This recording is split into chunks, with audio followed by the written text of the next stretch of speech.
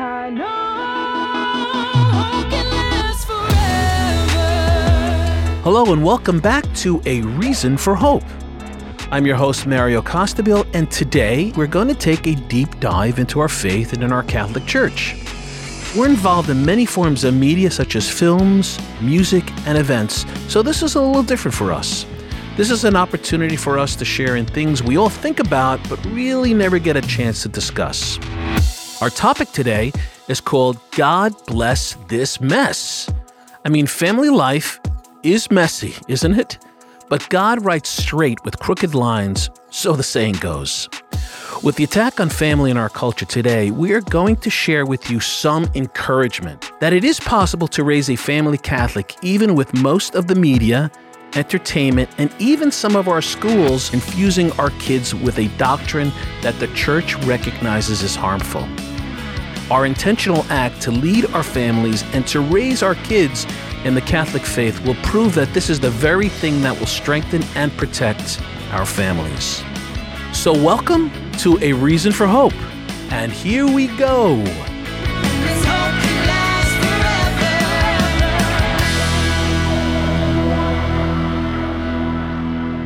forever. David, how are you today? I'm doing pretty good. Good to see you. Good to see you too as well. It's Thank always you. fun gathering here at the Array of Hope studios and doing our podcast. It's fun. Absolutely. So how have you been? I've been good. You know, right now it's December. Those of you that are listening to this will probably be in January, right? But it's been crazy. Array of Hope is moving 100 miles an hour, and we're getting ready for Christmas as a family. Can't wait. We're going to be spending Christmas, actually. The Costabiles will be in L.A. for the first time ever. I've never been in warm weather during Christmas. Oh, that's going to be weird. It's going to be very weird. Santa does not have to wear his Santa outfit. He could just wear a T-shirt, right? That's weird. It's weird, Yeah. but that might happen. Sorry to all our West Coast listeners. Yeah. And you know what? 3 of my kids are actually living out there full time, and it's amazing. You know, they're all doing their thing. They're all kind of living their life. It's they're all different. I don't know if you feel this way, but sometimes when I look at my kids, I'm wondering, like, how did all of these kids come from, like, the two of us? Like, there's so many combinations, and you ever get that whole skip a generation thing where it's like, okay, well, you get some that are like you get it. Sometimes you feel bad that you gave them a certain trait, you know? You get some that are like Shannon, you get it. Even some that are like our parents, you can see that. But, like, then you get one that's like, who are you? You know, like, it's like they don't resemble anybody, you know, and you just can't make sense of them.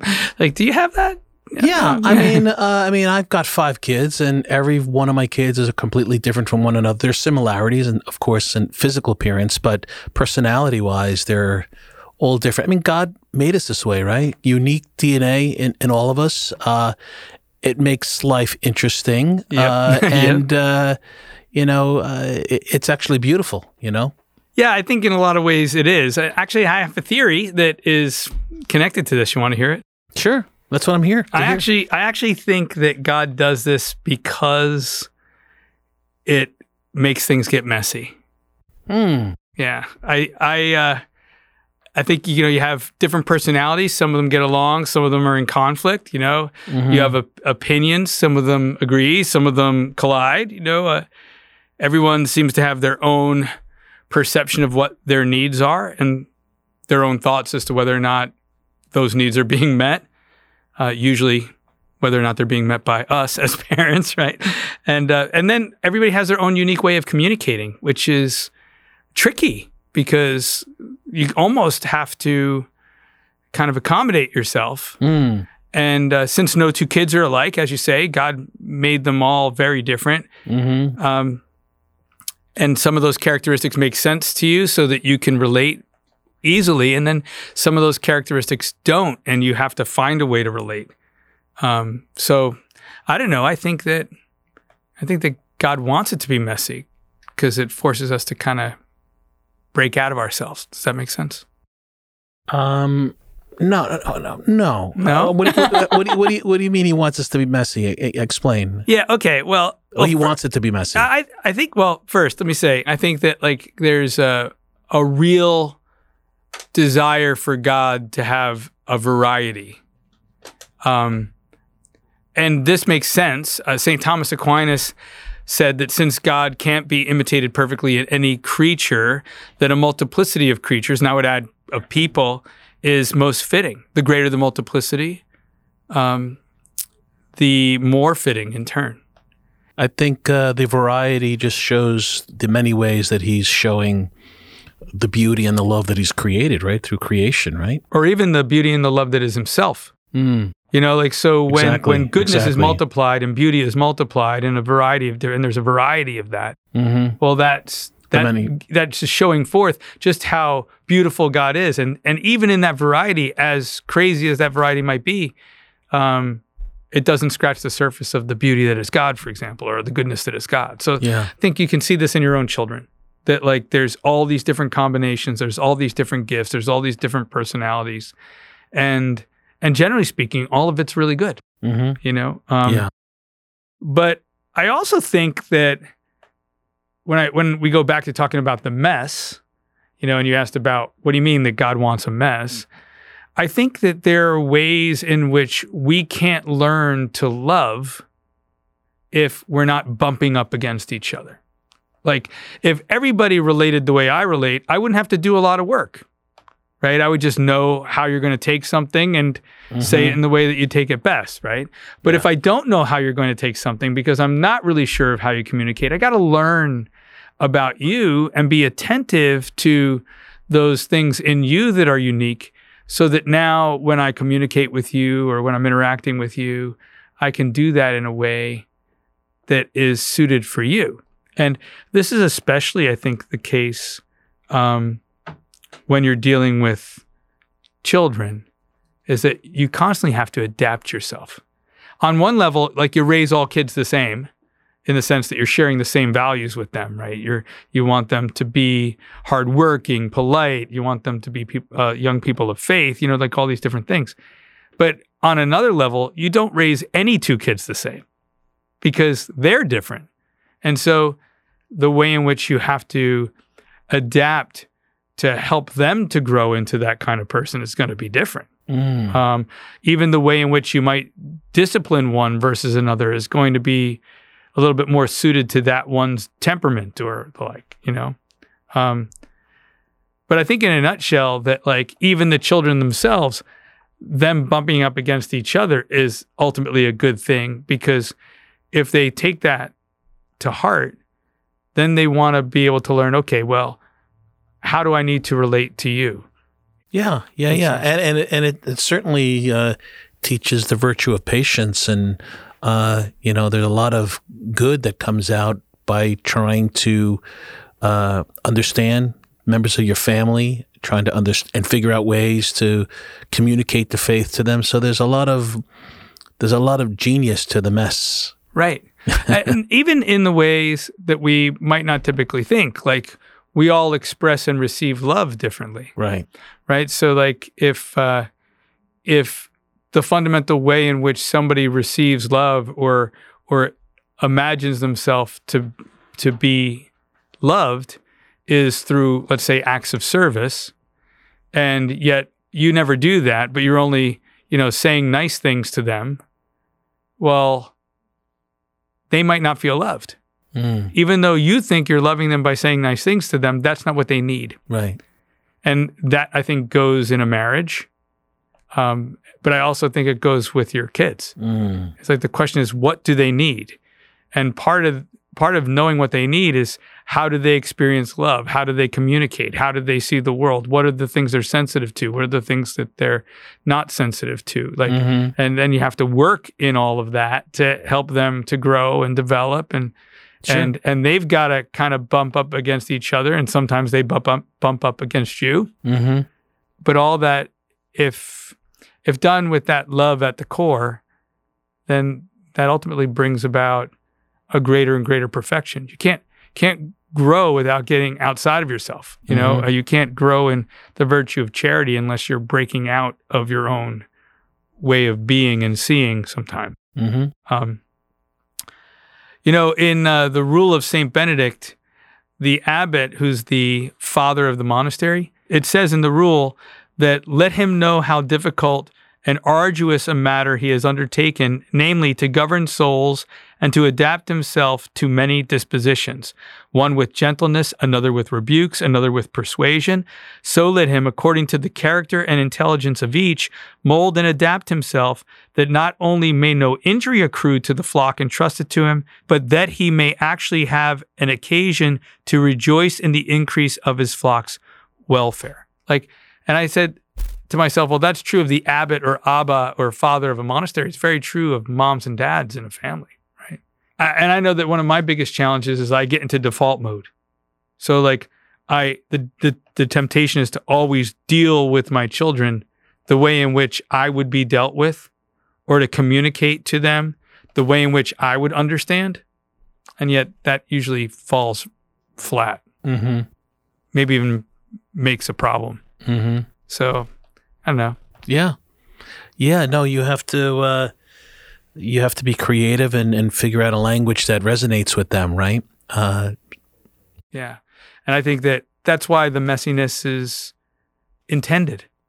And we're part of the mess too. Sometimes, yep. We make mistakes and we learn, and we need to humble ourselves as parents and just figure out ways to better communicate the love of God, the love of Christ, as He did us, for us. Right. It is a mess, but that's it's a beautiful mess. Yes. All right. Well, great chatting with you, Dave. Awesome. Hey guys, what's up? It's Alanis with Who's That Saint, where I give you guys 3 clues on one saint for you to guess before the big reveal. Who's that saint? Let's kick this off with clue number 1. So this saint was born into an impoverished Italian family on October 16th, 1890. So over a century ago. Is that enough info for you to figure this out? Who's that saint? Clue number 2. Following the death of this saint's father, she was given the responsibility of caring for her 5 siblings while her mother was away at work. As if that weren't trying enough, she also had to tend to her 2 neighbors' needs. Eventually, one of those neighbors had impure attractions to this future saint, but when the neighbor found out the feelings weren't reciprocated, he gave into anger and murdered the saint. Is this tragic story ringing a bell? Who's that saint? And the final clue is that she is the youngest canonized saint in our church, considering that she did pass away at the young age of 11. So, guys, who is that saint? If you guessed Saint Maria Goretti, you are right on the money. Maria Goretti was born a poor peasant child in Italy in the year 1890. And as I mentioned earlier, when she was just 11 years old, she was faced by we'll call it the inappropriate advances of her neighbor, Alessandro, but Maria committed to purity to the point of undergoing death rather than participating in a sin against God. During her last moments, she was quoted saying, "For the love of Jesus, I forgive Alessandro, and I want him to be with me in paradise." My favorite part of this story is that during her canonization ceremony, her murderer, Alessandro, was standing alongside Maria's mother, kneeling in repentance. Talk about a redemption story. Her feast day is July 6th. Saint Maria Goretti, pray for us. Who's that saint? Who's that saint? Hey there, welcome back to the Music Corner. AOH Music, the music entity of Ray of Hope Ministries, is 2 weeks into the debut release of our first single, One Life. You can find AOH Music on your music streaming platform of choice, and the official music video for One Life is available for viewing on YouTube. You can find all of these links in the episode's show notes. We have one life that our Heavenly Father has given us, and as we discussed a couple weeks ago, we are created to offer it back to Him for our own good, but oftentimes we rely solely on ourselves, our own abilities, to substantially offer this one life back to God. But ironically, this can backfire. It's easy to forget to ask for the necessary grace to live in charity. We've been instructed by Jesus to depend on our Father in heaven, who has the power to work through us if we allow Him.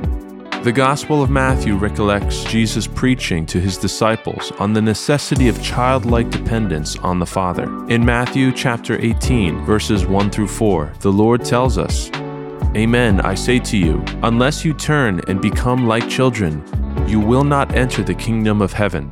Whoever humbles himself like this child is the greatest in the kingdom of heaven. And whoever receives one child such as this in my name receives me.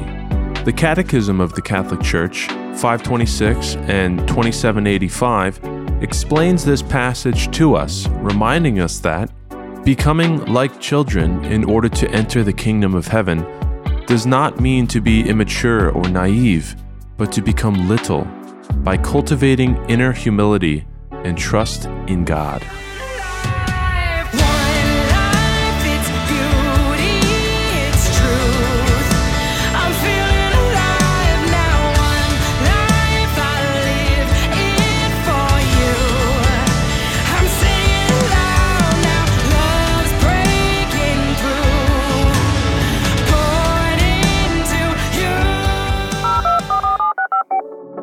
Michael and Alicia Hernon are the founding members of the Messy Family Project. This ministry seeks to encourage and empower parents in their work of building vibrant families. Mike and Alicia share what they have learned from their own messy family over the past 28 years of marriage. They have 10 kids and 5 grandkids. You can see them regularly on EWTN. They also have a very popular podcast called The Messy Family Project. Please welcome Michael and Alicia Hernon. Okay, here we are with Mike and Alicia. How are you guys? How you doing today? It is a beautiful day in the neighborhood. It's actually not physically a beautiful day here, but you know what? It's beautiful because we're with you. Right? That's right. Where is the neighborhood? It's actually rainy and cold. Where's the neighborhood? Yeah, we are in Steubenville, Ohio, and it's a little messy in this neighborhood. Yeah, messy. Yes, How so? probably the two dreariest months I think in Ohio are February and November. So we're just at the end of November here, but you know what? At least it's not February. It's worse then. I don't know if your life probably slows down just like ours. Never, right? Yeah, and we're always going, and so it's just nonstop action, which is good. But well, especially as you know, between Thanksgiving and December, I say it's like the Mom Olympics. You know, it's just the most intense time of family life is that holiday season. It's awesome and it's fun, but there's a lot going on. Yeah, so. Yeah. I forgot now. So how many kids do you have? Just 10. That's all, you know, and but we also have 5 grandkids. So wow. We've got 5 younger kids who are still at home in the kind of the upper half, the top 5 or kind of graduated on to both 5 from adults, college. Basically, yes. Yeah, 5 adults and then 5 kids still at home. But you know what? Of those 5 at home, there's 3 teenagers, 2 teenage boys. So, you know. They take up 2. It keeps my heart strong. They count as 2. Yes, I get that. That's right. Yeah, and actually, yes, you know, exactly. I've had raised 2 teenage boys and 3 teenage girls, but the girls actually count as 3 in my book. The girls are even harder. Yes. But it's all I'm with good. you there. A little bit more drama going on there. A little bit more. But so this is great. I'm thrilled to have you guys on. We've known each other for a few years, and we've always talked about doing this. And we're going to reveal to our audience the many things that we're brewing up together and working up and partnering up. So I'm excited to share that. But before we get into all that stuff, I'd like to know a little bit about the two of you, maybe before you met, maybe growing up. Sure. Are you both cradle Catholics or are you converts? Tell me a little bit about your story. Yeah, actually, you know what? It's so funny. Working with you and hearing all of the New York, Jersey accents. It's like, this is like my home, you know? So I'm actually from the Philadelphia area. Mike grew up outside New York City in Long Island. But my mom grew up in Manhattan. Both of our 4 parents, 3 of them are from New York City. And my dad's a country boy. But actually, I'm from a family of 10. So I'm the second oldest of 10 children myself. And my brothers and sisters are really my best friends. And so part of, our, I guess, I don't want to say motivation in having a large family ourselves, but maybe our lack of fear, and our real excitement about raising our own family is because at least for myself, I'll let Mike share his own story, but for myself, I just have such a great relationship with my siblings. And I feel like it is the greatest gift my parents ever gave me. Were my four sisters and my 5 brothers, and wanted to give that to my kids. But we both went to Franciscan University, met orientation weekends, married our senior year, and Wow. we've been here ever since. I know. Kind of like high school sweethearts, I guess college sweethearts, you could probably call that. That's right. Yeah, but I grew up in Long Island, and Irish Catholic family. But Alicia's family was Italian Catholic, Irish Catholic, you know. But her family was faithful and remains faithful and is strong. I grew up in a home where, Mass on Sunday wasn't an option. It wasn't an option not to go. But the faith was something that was foreign to me. My mom tried to drag me to prayer groups and different things. But in my family, my parents divorced right before I got into high school, and that was a substantial event in my life, and left me wounded in many ways. And I struggled with that, to be very honest with you. But at a very early age, I remember around 16 years old saying, this isn't what marriage is supposed to be. This isn't what family life is supposed to be.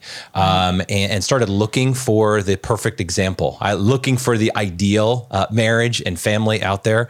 And it doesn't exist, but I did find some great examples along the way, and I found some great people who I slept on their couches, different things, just trying to soaking in what is this all about. So in a way, I feel like what we're doing now is a bit of a fruit from my own childhood and what I experienced on the kind of negative side, and how I knew I wanted something different for my kids, but I didn't have a point of reference to say. So I kept looking for others, looking for other mentors, looking for other wisdom to say, how does this marriage thing work? How do you be a parent in our world?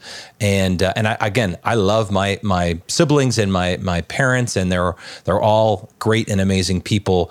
But kind of the challenges of growing up is part of the reason we're doing this ministry now. And really one of the things that I appreciated so much, and actually was really attractive to me about Mike when we were dating, was my hair. The hair. The hair was one thing. Yeah. It was actually a lot bigger than what we're seeing right now. Sorry. Anyway. He's got cool hair. Yeah. It's kind of calmed down a little bit, I got hair envy. Okay, just to be very clear, I grow my hair out for those who can't. That's why I do it. Thank you, Mike. Thank you very much. Appreciate that.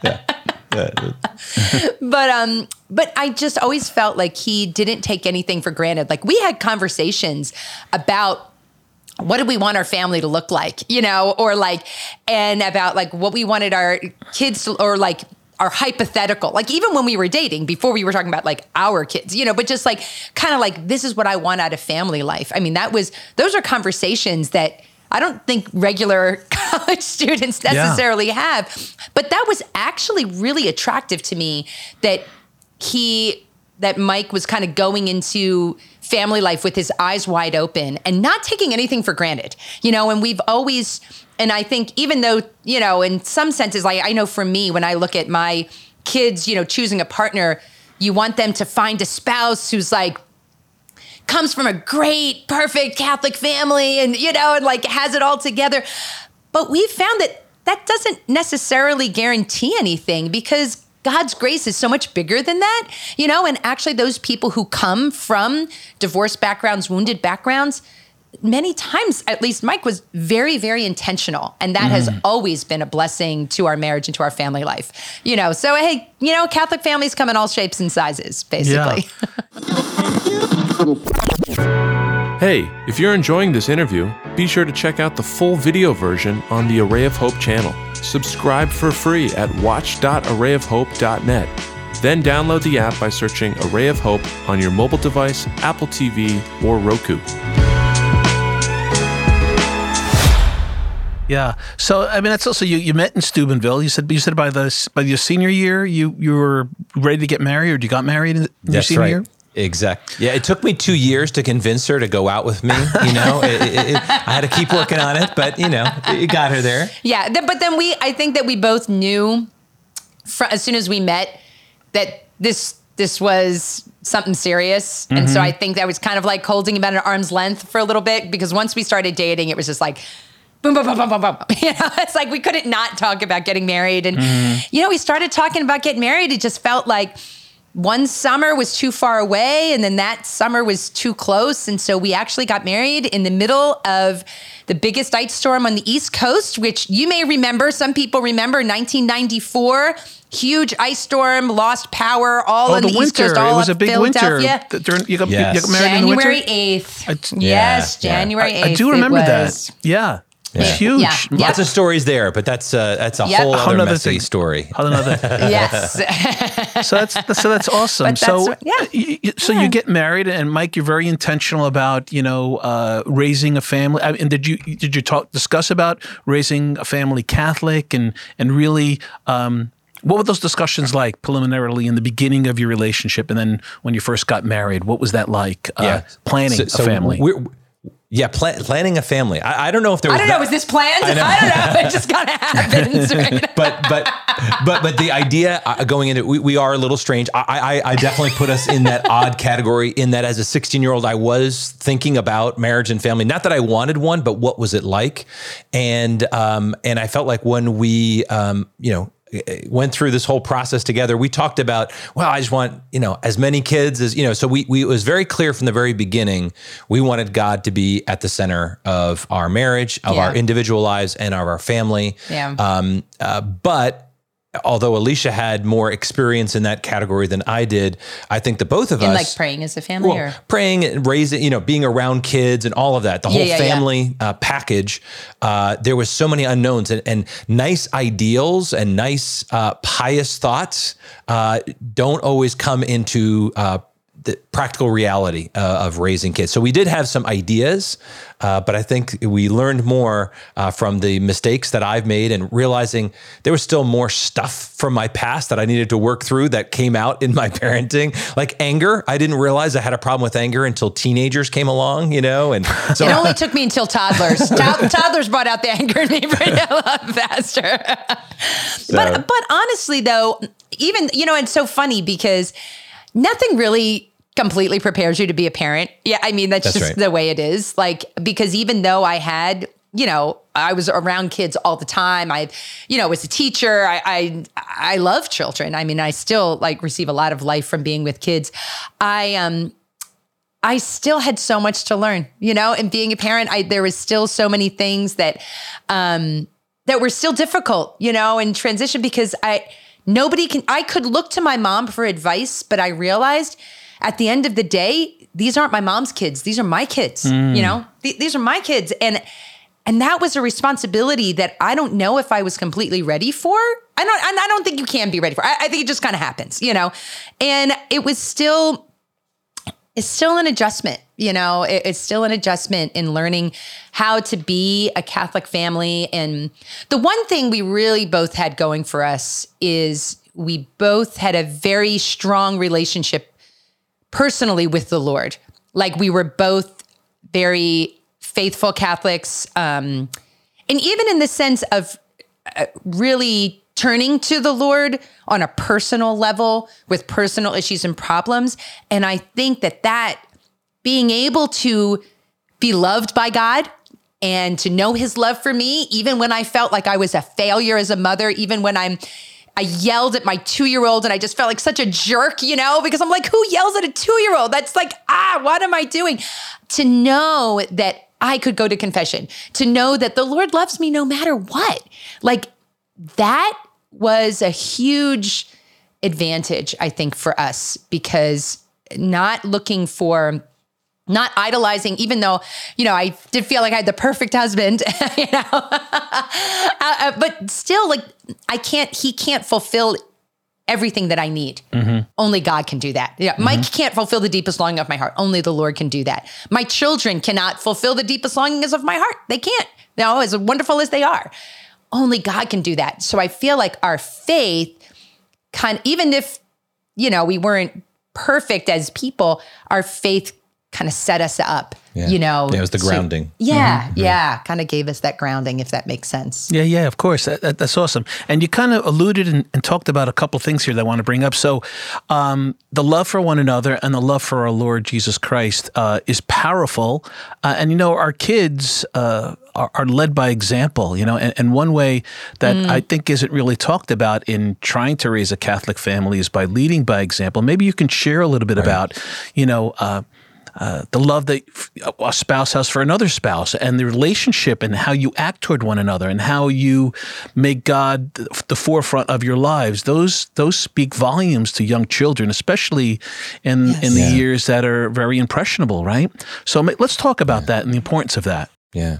Yeah. So the first thing, you've already said it, but just to restate it, this is something that we teach a lot about. The two foundational elements of a thriving, flourishing family is you got to get first things first. And the first thing is your spiritual life. And the second thing is your marriage. Yeah. And your family needs to be built on that. And it's the spiritual life in the sense that Alicia's already said this, but my spouse isn't my God. I don't look for her to fulfill all of my needs and longings, right? I need to make sure that I put the king on the throne and not make myself, not make my wife, not make even my kids on that throne in my life. That there is something very powerful about having a clear sense of our identity.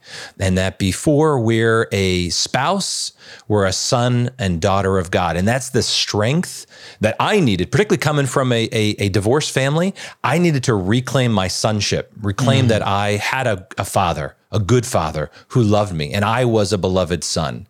And in that freedom and in that life, which comes from prayer, it comes from the transformation that comes through the Christian discipleship, through real life in the church. And out of that foundation, it gives me the ability to love somebody. And there is nobody else that I'll love more than my wife on this earth, period. And what does that look like? If I don't have the ability to give her love, or I'm impeded, I should say, in giving my love to her, if I think that, you know, either I'm the best, I am the all perfect, and that I can figure out and serve all of her needs, I can't. And I need to make sure that as a husband, one of the first priorities that I have is making sure that she has a rich prayer life, spiritual life, and connection with God. And one thing that's so funny is that when you do those kinds of things, you are giving that example to your children that they need. You know, when they see you loving the Lord, you know, like more is caught than taught. Yeah, I was just gonna say that's that, what we say that all the time. You know, more is caught than taught. Kids are going to, you know, do what you do. They're not always just simply going to do what you say, even though life would be so much easier if we could just say all the right things and then our kids would just do it, you know. It's tougher than that. You know, we have to actually walk the walk or walk the talk. But also loving each other is a huge witness to your children of life-giving, self-sacrificing love for one other person. I mean, I know for me, watching my parents love, and both of my parents are still alive today, alive and well, and loving each other, even today, witnessing that love is it's just a powerful sign of the love of God, you know? And I know that impacted me, and I hope our love impacts our kids. Well, you know, and that's what something, actually, I just went through a retreat not too long ago, a couple of years ago, where I realized in healing from the divorce, from my parents' divorce, I don't think I fully appreciated that I missed out on the couple love. Basking in the glow of the love that my parents had for one another, right? And there's something very powerful. Like, again, as we, you know, we're not we're a religion, we're a faith, our whole worldview is built on the fact that we're a body soul, that we need tangible things we can touch, the smells and the bells. That's why I love being Catholic, right? But it's like this love between couples really gives a tangible surety to our kids. And so they will feel it as part of the culture all around them, that it's even more powerful than what we might say, in that it's just the presence in the home, that they have this fixed point. And then, you know, the witness of faith, the fact that I get up in the morning and that my kids sometimes see me as they come down. They see me praying. They see me with the Bible open. They know this is Dad's prayer time, right? They see us going to mass. And it's not going to because confession, I'm amazing and I've got it all figured out. They know I'm a work in progress, right? But they see what is first for Dad. They see what's first for Mom. They see the commitments that we've made, the way that we treat each other. And I think I would say our marriage is stronger and more vibrant today than it was 20 years ago. When people say, God, I wish so. I loved you. I want to remember how much I loved you on our wedding day. And I'm like, you got to be kidding me. I didn't even know her back then, right? I want to love her with a richness of 28 coming up on 29 years of marriage, right? Yeah. And that's what I want. And I want my kids to experience that. And so it is vital for us to pass on, in word, but in deed. More is caught than taught. And so that simple action of our spiritual life, individually and as a couple, and then our love really is a powerful force within our home that too quickly gets glossed over. Like, oh yeah, we pray. No.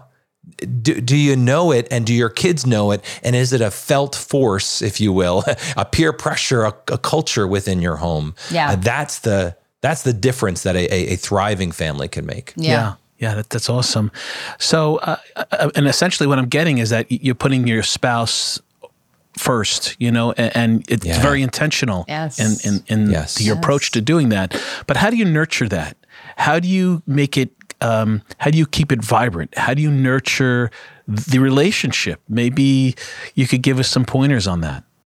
Yeah. Well, I was going to say, when we talk to veteran couples, couples who've been married longer than us, and we ask them, we never lose an opportunity, to talk to someone. And I would say this to anybody who's listening to this, never lose an opportunity to talk to someone who's married 40 years, 50 years, ask them their secrets.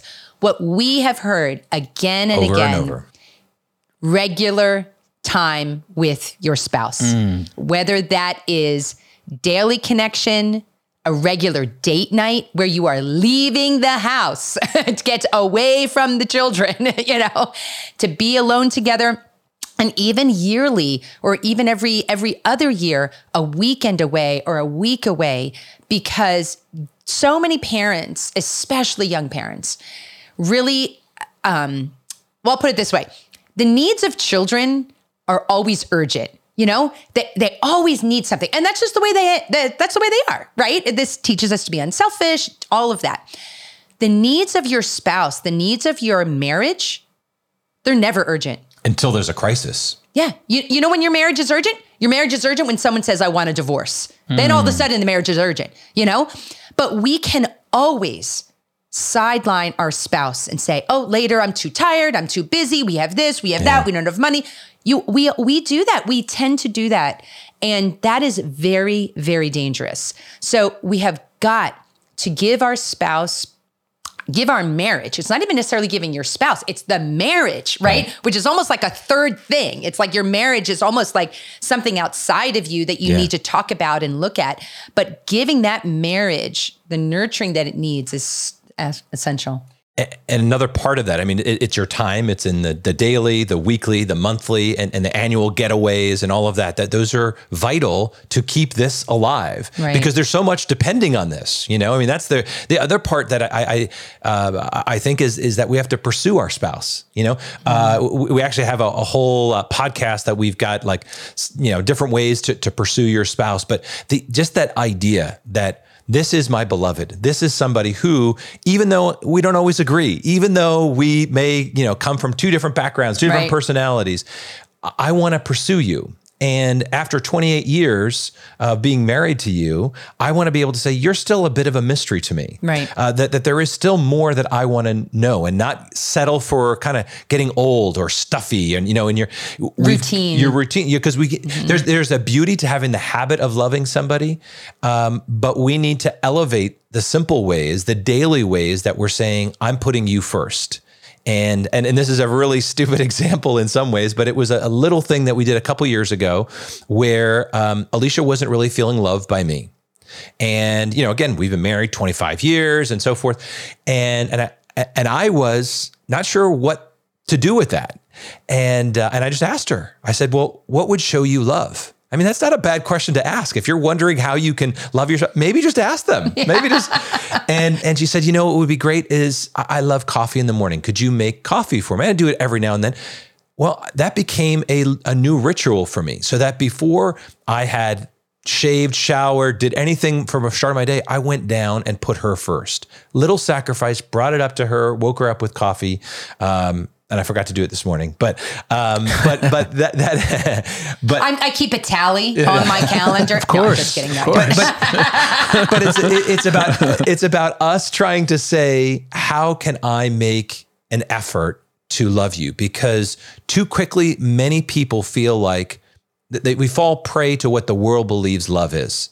And love is not a feeling. Love is not an emotional high. Love is a decision. And that decision is saying, I am putting you first. I'm making, before I look at myself, I'm looking at you, and I'm willing your good. And this is for your good. And I'm going to bless you. And getting to know our spouse, whether it's their love language, whether it be their personalities, whether it be, you know, how they operate, so that we always are saying, how can I lay down my life for my spouse? Actually, one idea that we give couples, which we started doing every time when we would go on date nights, because I know people will say, well, we go out, but we wind up just talking about the kids, or we wind up having like a business meeting almost. You have to be really careful when you spend that time with your spouse that you're still getting to know each other. So there's these cards that I've gotten called Our Moments, or there's like an app, How Well Do You Know Me? Like, where we literally will be like asking each other questions about like, what was a typical day in your childhood like? What was the greatest thing your dad ever taught you? You know, what awards have you received that you're most proud of? You know, like just things like that after 28 years of marriage that there was still more. So many, there's always more. There's always more. And like this, like, how well do you know me? Like, you know, it's like an app where it's like almost like a contest where you try to guess your spouse's likes, dislikes. And it's fun. Just fun. Mm-hmm. You know, like we have to remember why, first of all, get to know each other, but also what made you fall in love in the first place, you know, and go back and do those things, whether it's athletics or maybe art museums or going to antique stores or, you know, whatever it is that you did together when you fell in love. Don't let those things go by the roadside. Spice up your love life. Yeah, exactly. Like make sure that you keep that love alive, you know, between the two of you, no matter how many years you've been married. Yeah. Like it's so important. It's the most important thing you can do for your kids. Yeah. Honestly. You know, I've been married 38 years myself. So, I mean, you know, you bring a lot of garbage from your past to your marriage. That's right. And then one of the things that you had said, Mike, that was really enlightening and powerful is that you need to communicate. You need to tell one another what your needs are. And of course, always make God first and foremost. We talked about the supernatural grace that God gives us to sustain our marriage through the sacrament of marriage, right? But then the second thing is communication. That's one thing I've learned is that I share with you before. I always get excited talking about Sue, and she's probably laughing listening to this right now. Yeah, right. But I'm saying no, it's true because she surprises me even today, being married 38 years. She'll say something that I never thought about, or she'll say something that it challenges my pride and my ego because I have to listen. You have to work that muscle, right? That muscle of really humility sometimes when you're speaking with your spouse. So I want to kind of go there with you guys that, you know, you kind of share the importance of listening to one another. And I think that's also a major sample and example to your children because that shows how couples work differences out, and we didn't. My wife and I didn't really bring God into our equation till much later in our marriage, which we needed, and God knew that. So maybe you can kind of share that, you know, the grace that is in the sacrament and that works within the couple, and also how that grace can unite and make a family stronger as well. First, I'm going to just do a little theory, or at least something that I was inspired by. Dietrich Bonhoeffer, you know, great non-Catholic, but a great leader in so many ways. He had this he had this beautiful homily that he gave for his niece's wedding when he was in a concentration camp under the Nazi regime. And the small line that really struck me was that your love is a private affair, but your marriage is a public position, an office to the world. It is not your love that keeps your marriage alive. It's your marriage that keeps your love alive, meaning the sacrament is what keeps your love alive. And there are times when we're all going to struggle in our marriage. There are going to be times when our love doesn't feel as vibrant, when there are those, and we need to lean into that grace. So it's not a trivial thing. There are times when we, as a married couple, need to pray together, like, Lord, help me. Lord, get us through this day. Help us, and lean into that grace because it's there for a purpose. And but grace builds on nature, right? And the reality is that it's supposed to work in this relationship. And the whole root of community is communion of persons, right? And the most important relationship in human existence is the love between spouses.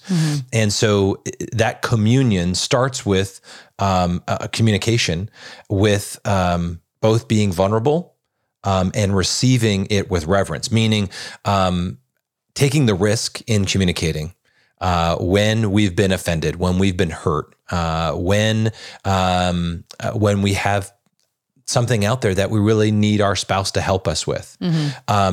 Too often for me as a guy, and I think it goes for humans in general, we don't want to admit that we're weak, but this relationship is the one place where we ought to be the safest and the most protected. And communication, women are just simply better communicators, at least in general, than men.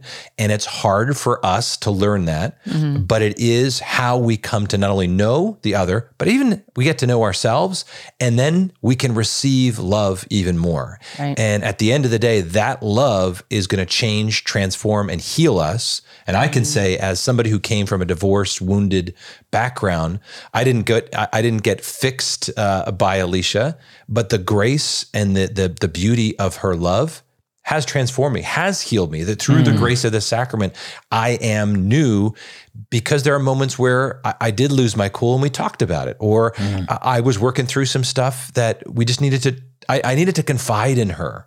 And in such a way, simple little daily things as well as some bigger, heavy stuff. Yeah. That kind of communication is something we learn and can always grow in. And I don't think that we can talk about communication between spouses without talking about forgiveness. You're right. Yeah. I mean, the reconciliation and forgiveness that has to happen on a regular basis, between spouses. And I do think that early in our marriage, when we were still getting to know each other, right? And we were still kind of like figuring out our relationship, like there was like more times when we kind of like need to ask and give forgiveness. And there's still times today, of course, because we're always a work in progress. But I think that the more often you can ask forgiveness and kind of get used to doing that, the better it is, because we're always going to offend our spouses. Like we're always going to hurt each other's feelings. We're always going to say something thoughtless. And sometimes you don't even mean to. Like I would do something, I didn't even know I did anything wrong, Yeah. But to still be able to go to your spouse, if they say, I was really hurt in this situation, to be able to say, I'm sorry that I said that. That was wrong of me to say that. Will you forgive me? And ask them to extend that mercy, really, that comes from God, right? Because there is a debt. Like when you offend someone, there's a debt. Like they did something wrong. Right. They did something they should not have done, right? We all do that. Injustice, right? And to say to your spouse, I forgive that debt. I let that go. I'm going to let that offense, that way that you hurt me because you said, you forgot this or whatever. I'm going to let that go. You know why? Because I am obedient to Christ, because I'm a Christian. And that's what it means to be a follower of Jesus, is that he doesn't ask us to forgive, our Lord commands us to forgive. And so yes, that's true for really big things, right? Like sometimes we have to go through forgiveness for our parents or for somebody at work or some big things that may have hurt us. But that's also true on a smaller basis with our spouse. And it's so important that we kind of have those conversations and that we learn how to give forgiveness and to receive forgiveness as well. That's an essential part of that communication. That's also leads me to the next question. So the name of our podcast and our show today is called "God Bless This Mess," and family life is messy. So tell us a little bit about your apostolate and your podcast, and then I'm going to introduce a little bit of the work that we're going to be doing together as well. So tell us a little bit about what you do. All right, so we are the Messy Family Project, right? And we have the Messy Family Podcast. And one of the reasons we call it messy, think about this. We're coming in the holidays, season here. And have you ever baked with little kids? Yeah, I always say that's my purgatory is going to be baking with children. It's messy. It's messy. It is messy. Very messy. And you don't do it because it's the most efficient way to bake cookies. Right. It isn't because you want to be a time saver. You do it because there's something beautiful that's being passed on, a tradition, but it involves a little bit of mess. And we also use the word messy because, I talked about my background, but we all come from different backgrounds. Right. We all come from different experiences. And God takes us wherever we're at. But the hope is in our ministry is that we begin with a no barrier to entry. Hey, you're working on your spiritual life, your moral life. You're working on the junk and garbage in your home, whatever it might be, wherever you're at, you're welcome. Right. But the idea is that we want to go to a place where you're embracing your sacred calling. And we believe that's our mission at the Messy Family Project, is to help moms and dads embrace their sacred calling. Mm-hmm. And we do that through our podcast, which comes out every week, as well as lots of online resources to help with date night conversations, resources to help couples build their a discipline plan, a kind of a vision for your family, lots of tools and resources, as well as conference retreats, as well as courses that we offer. Those are the big stuff that we do as a ministry. And we offer all kinds of things to help families build their own family culture, build their own Catholic traditions and rituals and habits within the home.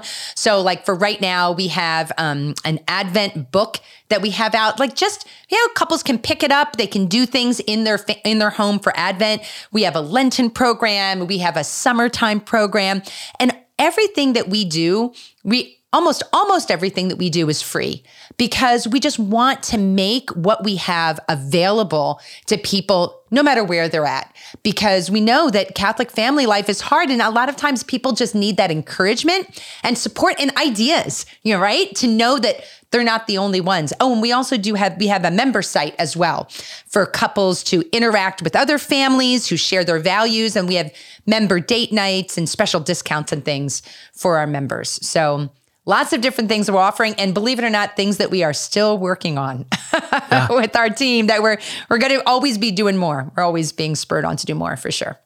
Yeah, this is so great. This is so positive, because the families do need resources. There's lots of families that are always contacting me saying, how do I do it? And this is a perfect resource. Young couples that have a desire to raise their family Catholic don't really know how to do it. So is there a website you want to share with us? And I'm sure everything's on your website, right? Yeah, all of the resources that we mentioned are available on our website, messyfamilyproject.org. Messyfamilyproject.org has all those resources. We're pretty easy to find. Yeah, and anywhere you find podcasts, and in the future, in a new venue here in the very near future. Yeah. We are super excited to be partnering with the Messy Family Project, partnering up with you messy guys, that we're going to be, we're all going to get messy together here at Array of Hope, and we're going to be sharing the podcast on our channel, the Array of Hope channel, coming this upcoming year. So we're super excited about that. So, thank you so much, guys, for sharing your time with us. It's been a pleasure just chatting and sharing the faith. It's always fun to, to be in communion with one another and share the importance of God and to share it with people because people need to be inspired. And that's how I personally, developed in my own faith journey, right? You listen to people and you say, oh, I could do that. I think that's manageable for me and show me how to do that. And that's the whole point of what we do. That's the point of our organizations, right? To show people that this is possible in your life, right?